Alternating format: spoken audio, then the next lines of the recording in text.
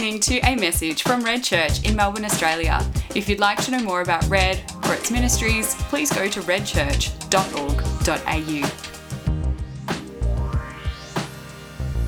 Hi, my name's Mark, and it's great to have you joining us today for Red Online Church. And we pray that wherever you are, however you're watching this, whenever you're watching this, that God will speak to you as we open His Word. We're going to continue with a series that we're in the midst of, which is a series looking at the moves that God, we believe, wants to make in the world. We're calling this Renew and Reform, which is reference to the fact that God wants to renew His people, empowering them, moving things forward through the power of His Holy Spirit, whilst also rebuilding and reforming us, His church, the world, at the same time. There's two moves: renew, reform. And today what we're going to look at is how God wants to renew and reform how we see relationships. To do this, I want to open the scriptures. We're going to do that in the book of Ephesians, which is the Apostle Paul writing a letter to the church in Ephesus in the first century. We're going to pick it up in chapter 2, and we're going to start in verse 17. Speaking of Jesus, Paul says this: He came and preached peace to those who were far away and peace to those who were near. For through Him, we both have access to the Father by one Spirit. And Paul here is talking of the divisions that were between Jew and Gentile, or Jew and non-Jew, which through Christ were now being brought together. Verse 19 says this: Consequently, you are no longer foreigners and strangers, but fellow citizens with God's people and also members of His household, which means so much more here than just simply a bunch of people who live in a house, a nuclear family, or a group of friends. This is a much bigger idea of a household that's a whole collection of people. This household built on the foundation of the apostles and the prophets, with Christ Jesus Himself as the chief cornerstone. Using this building language to describe a new kind of people that He is building in the world. And the cornerstone, the element at the bottom, the foundation which holds it all together, is Jesus. Verse 21. In Him, the whole building is joined together and rises to become a holy temple in the Lord. And in Him, you too are being built together to become a dwelling in which God lives by His Spirit. We're going to dig into this more, but this is a grand vision of the people of God and their relationships, their interconnections, their social life being this new kind of construction that God is building in the world, not seen in bricks and mortar, but this spiritual reality. And in the midst of these relationships, this becomes the dwelling place of God's power and His presence. All of us understand that as human beings, there is something in us which is built for relationship. Whether you are an introvert or an extrovert, there's still this reality that all of us feel this need to communicate with others, to be around others. It's really just that conversation around extroverts and introverts is just really how much. Aristotle said almost 2,500 years ago that man is by nature a social animal. Anyone who either cannot lead the common life or is so self-sufficient as to not need to, and therefore does not need to partake of society, is either a beast or a god. What he means by that is that if you do not need relationships in some way, there's something which is almost inhuman about you. And one of the really interesting things is that we approach relationships at a time where relationships have been deconstructed, taken apart in ways unseen in the whole of human history. The pandemic has, in many ways, accelerated so many different trends in the world. One of the trends that is accelerated almost to an extreme is what was happening in the Western world and other parts of the developed world, where the communal relational patterns in which people lived, deeply enmeshed in deep commitment relationships, is transforming to something far more looser, something which connect with someone on the other side of the world, but has looser ties. We've shifted from the communal to the digital. And what the pandemic has done is that has been ratcheted up at this incredible rate where very quickly, in a couple of weeks, things that we took for granted, like going to a restaurant, dropping in on a friend's house, going to a birthday party. Do you think ever, I have this feeling sometimes, like I think it was the end of last year, we had a volunteers gathering at a cafe near here. And it was just, there's photos. I looked at my phone and it is filled with wall-to-wall people, all close in, not social distancing. And I look at that picture and it's almost shocking to me now. And we took stuff like that for granted. We took the fact that we could gather in church services with hundreds of people and talk and move around and people shake hands, hug and socialize. All of that we took for granted. But then there was this sense where that pre-existing trend of a move from the communal to the digital went at hyperspeed in a couple of weeks. And so we still relate to other people. We still talk to other people, but it's constrained. It's opening up now in Melbourne. But so much of what 2020 has been is relationships, but mediated through these curtains, these veils of the digital.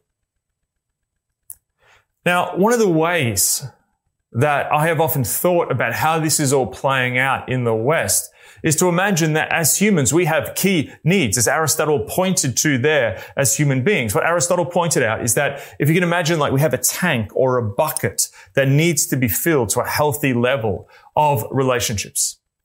To be a human, you need to have that filled with relationships. Maybe again, if you're an introvert, it's a bit lower. If you're an extrovert, it's a bit higher. But all of us are social creatures, need to have a healthy balance of relationships in our life.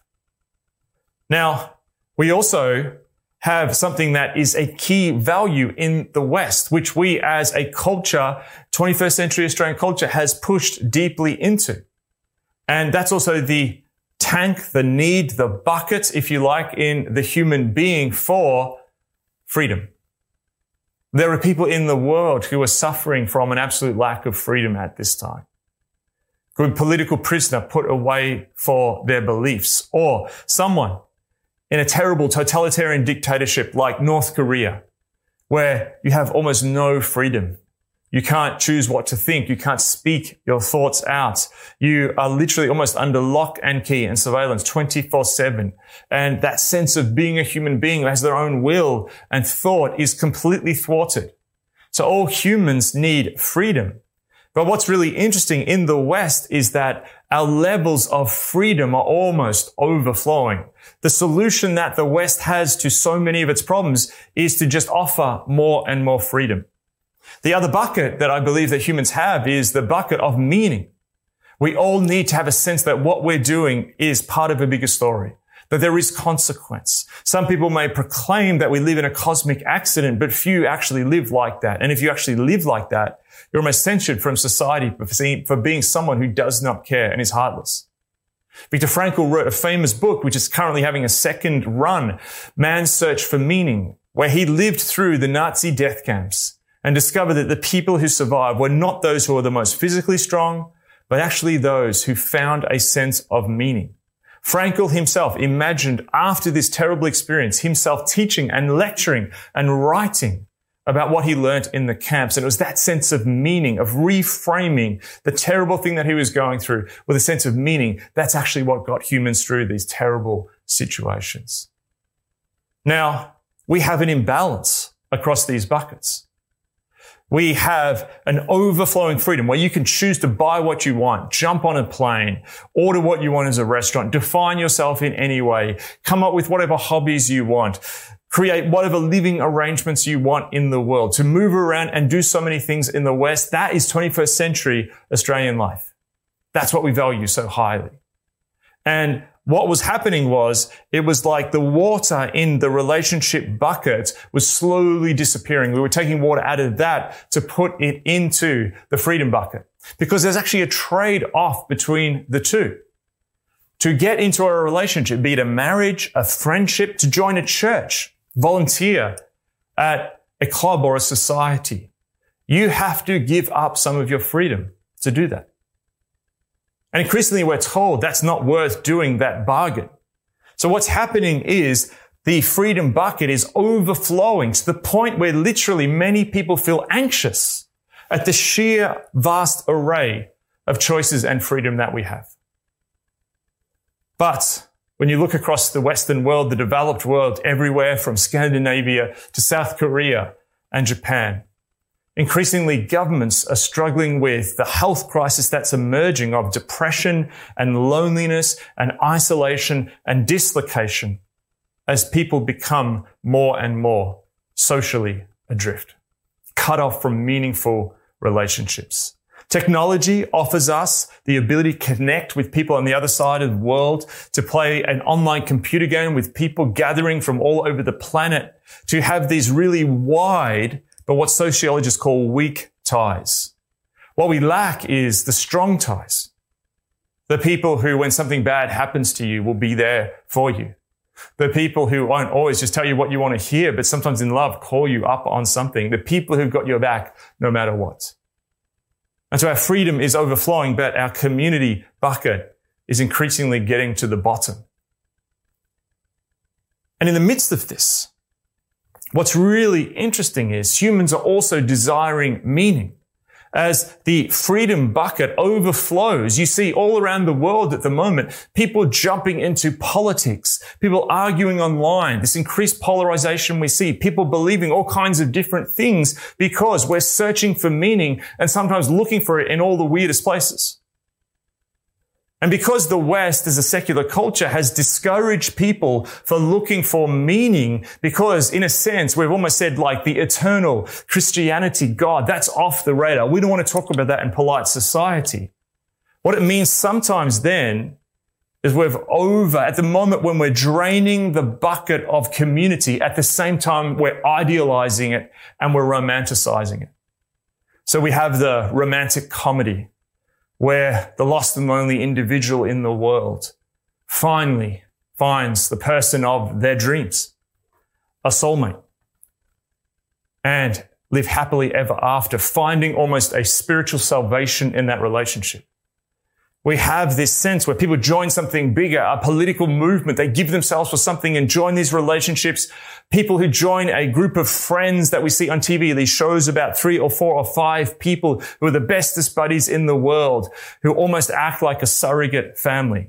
We have those ads for nappies of that mum who is there with the newborn who literally looks beatific. Is that the word? Beatific. Who looks like they're just on absolute cloud 9, and there's always soft, hazy lights and this really soft focus as they look at their child and smile, and everything's wonderful. Which I know happens at some times, but is a far cry from the reality of being a new parent, as many of you watching this at 9 p.m. Tonight, after trying to watch this all day, find out, getting through all the different naps and so on, and lack of sleep. So we idolize all these different kinds of community, and sometimes we even idolize community in the church, overloading these things with meaning, seeing them as ends in themselves to actually fill some sort of God-shaped hole within us. Now, the fall. When humans break relationship with God, what we see in the book of Genesis, in that moment when Adam and Eve in the garden find themselves rebelling against God's rule, relationship is broken with God, but also relationship is broken between Adam and Eve. It then cascades like a set of dominoes. Cain and Abel's relationship as fraternal brothers turns to murder. We see this thing going social with the Tower of Babylon, when people tried to join together to create this great project through the sense of being bound together in this political communal force, and then sent out into the world speaking different languages. And so we see the breaking down of relationships going out into the world. So at this exact moment in which we're idealizing relationships, seeing them as saving us, and we have this romantic view of relationships, we in real time, in the real world, experience the pain of relationships at the same time. That romantic relationship, maybe there's all the hormones flowing at the beginning, but then the reality of being with someone who is different and you're broken and they're broken, that you're a sinner and they're a sinner. And the realities of what that looks like all of a sudden starts to pull the wool from under your eyes. I don't think we have wool under our eyes. The woolen rug from under your feet. The sense that you have a great group of friends, but then there is this weird social hierarchy that is so often at play, rarely spoken about, that can happen in the group of friends, that can happen amongst all the workmates, where someone's top dog, someone's alpha male, someone's alpha female, everyone wants to impress them, and lunchtime becomes, honestly, World War III, as people jockey for position. We see this in the sense in churches, the people of God, which sometimes can become the most political environments instead of encouragement and exhortation, sometimes filled with gossip and slander, where actually the moves of God are prevented because people are holding on to a sense of community, but putting that ahead of Christ. One way to look at this is to look at this through the paradigm that we have been exploring through this series and at the end of the last series. This understanding that the Bible talks about us as humans existing in three parts. We have our body, which is fairly self-explanatory, your bones, your skin, your nervous system, your interface with the world. But then we have this other part of us, this inner part of us, our soul. You can see your skin and your body, but you can't see in your soul. Your soul, not so much meaning this Casper the Ghost, eternal part of us, but rather the ego, the desires, the will, the thoughts, the opinions, the feelings. And then this other part, this part of us, the spirit, which was deadened at sin. And so humans in the garden dwelt with God, spirit to spirit. But when sin came into the world, our spirit was deadened, and we began to look for meaning in the soul, in our feelings, in our egos, in our desires, in our wants, in our opinions. And so much of how we interact with the world of relationships actually comes through the soul, which is really the self-life, the relationship that makes you feel better, the negotiation, which is really about your ego, your desire to be in a relationship where your freedom is still there and the ability to duck out when the commitment gets a bit scary. The sense of a community of people where really it's actually about this group pushing their opinion against that group. And so much of human relationships, from a romantic relationship that's finding itself in trouble, a group of friends that have fallen out, to literally full-scale war between countries, where pride and rage and offense and unforgiveness and the desire to be ahead and to not see the other people's perspective becomes this continual firestorm in the world. So we need relationships. Aristotle is right. We are created to be people in relationship with others. We are to live in a culture which tells us that you're going to find meaning through relationships. So we desperately go after them. And sometimes they are wonderful. But also other times they're deeply painful. And sin and other people's brokenness, our brokenness gets in the way. Well, I want to turn back to what Ephesians tells us. This passage where Paul is speaking to a real-time group of people trying to live together. People from different ethnic groups, religious groups, Jews and Gentiles coming together. This group of men and women, people at different social strata, classes. All these people coming together in a really unusual way. That's not even tribal. That breaks the categories. But what is at the center of them is they have met Jesus Christ. They understand that he's doing something new in the world. So again, I want to read this again and listen to this now with all that set up. He came and preached peace to you. Jesus needs to bring peace, shalom, to the world of human relationships. His message, his gospel is good news to social creatures that are humans because he is showing us a way forward. Through him, we both have access to the Father by one Spirit. That we all have unity through being in our spirits linked to God's Spirit.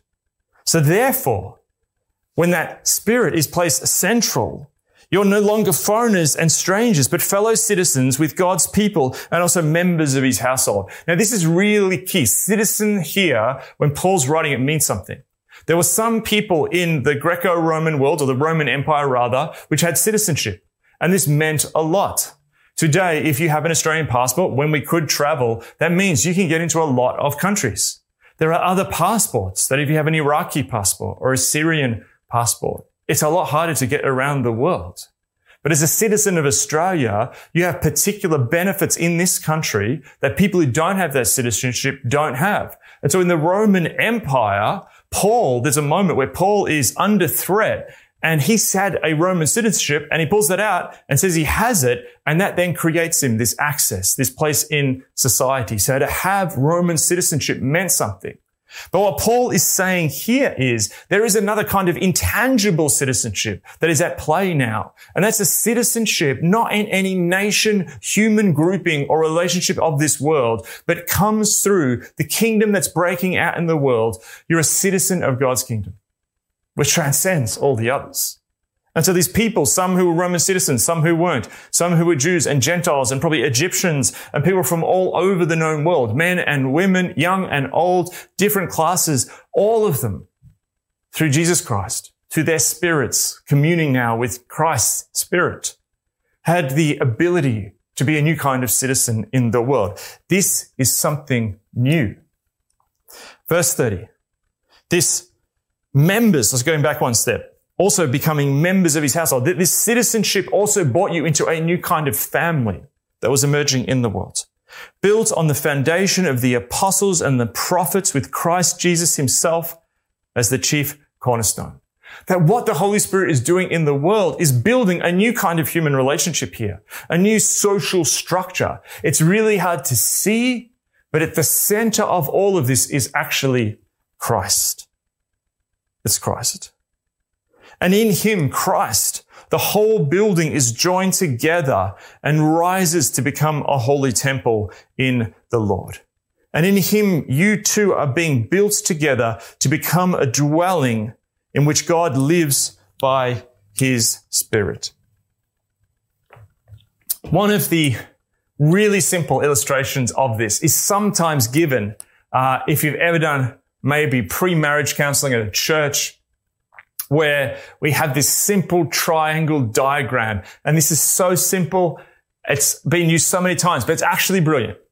So often what we do in human relationships is we approach human relationships directly. There is this sense in us to feed our soul with human relationships. And human relationships can do that. Friendship is good. Family is important. Being part of a bigger group is wonderful.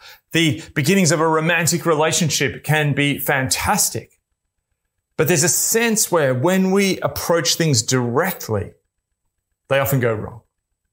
And so what this simple diagram points out is that actually when we move towards Jesus, pursuing him together, that actually we become equipped and empowered and reformed for relationships.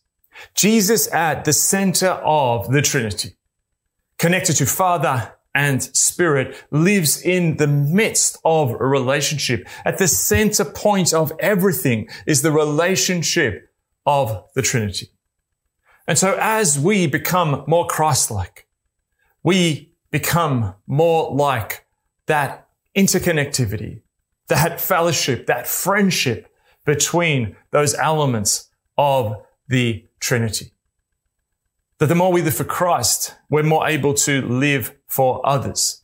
And so therefore, as we move towards Christ likeness, we actually become closer to each other, not as a primary output, but actually as a secondary thing. Go after relationships directly and we mess it up. Go after Christ and we're equipped as we then learn to interact with the world through our spirit, interacting with relationships in the way that Jesus would have interacted in relationships, more filled with him than just with our own sense of self. No, not everyone you're in relationship is on that triangle. Not everyone is moving up towards Christ. But the point still remains that the best thing we can do for relationships is to actually bring God into the midst of them.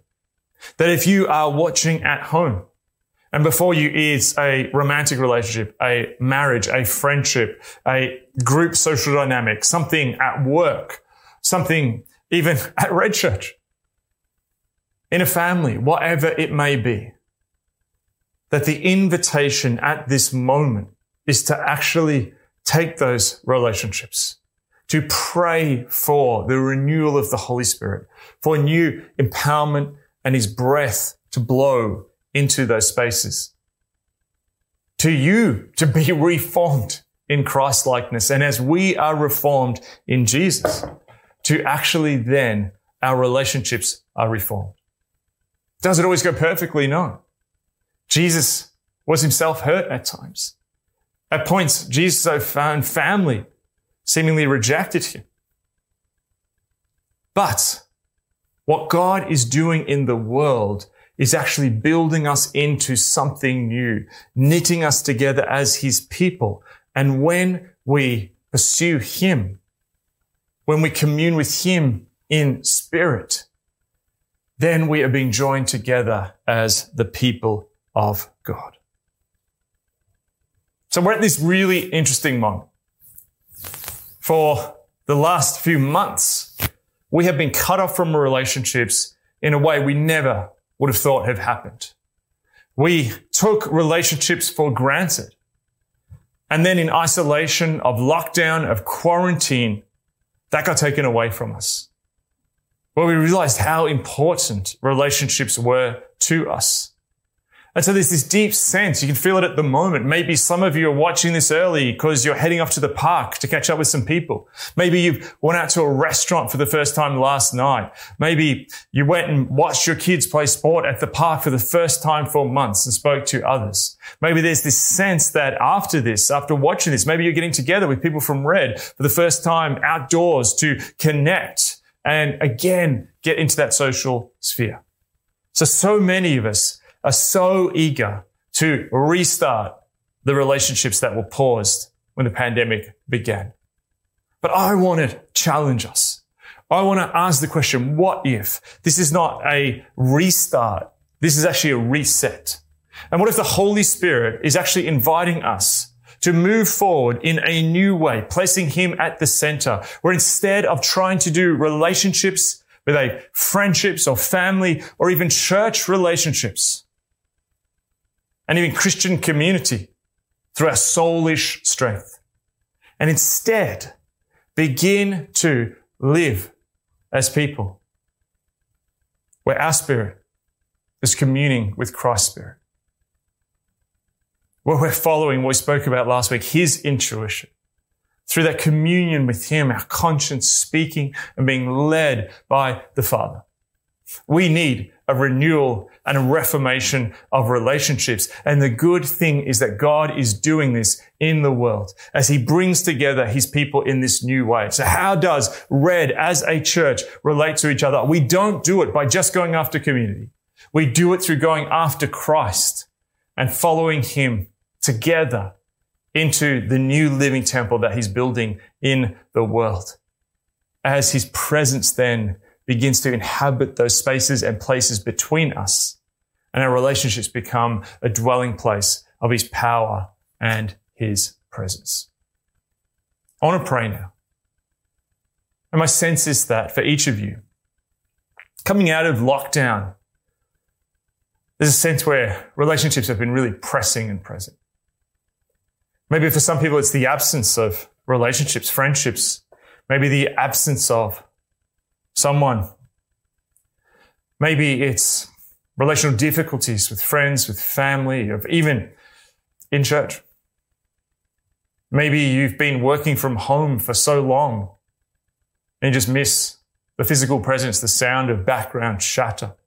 Whatever it is, I want to invite us at this point, as we begin to re-enter, to place on the altar these relationships. So let's pray. Father, whatever it may be, a friendship, a family, dynamics, relational difficulties, marriages, workplaces, even church, maybe even huddles. Father, we place these on the altar before you. We recognize at times that we try and do this out of our own strength. And we just say before you, we cannot do human relationships in our own strength any longer. We're people who are broken, but we're also people who have been saved by you. That in us, there's a new creation when we follow you, Jesus. And Father, we want to pray for that new creation to come into these relationships, into these friendships, into marriages, into family, into parents with children, into family dynamics, into workplace dynamics, into church dynamics, even into bigger social dynamics, neighborhood dynamics. Father, we pray that the new thing that you're doing in the world, this renewal that you want to bring, this reformation that you want to bring, Father, make us more like you. Help us to place you at the center of every relationship, realizing that we can never find home in any relationship until we find home in you. So we put down any ways in which we may have idolized relationships. And instead we look at you, hopeful that you're building something new in the world. And Father, when Red Church, whenever it is, we are back together in the way that we were before, mark us by people who gather around you. Build us into a new people, citizens of a different kingdom in the world. A dwelling place of your Spirit. Free us from any work of the enemy that has come to sow division and discord, jealousy or quarreling, hurt or offense. Father, in all those spaces come. You're filled with love. You are the peacemaker, Prince of Peace. Bring your peace, as Ephesians says, to us into all our relational spaces, as us as social beings. We need you in the midst of us, we pray, Jesus. Heal us, reform us, renew us. In your name, amen.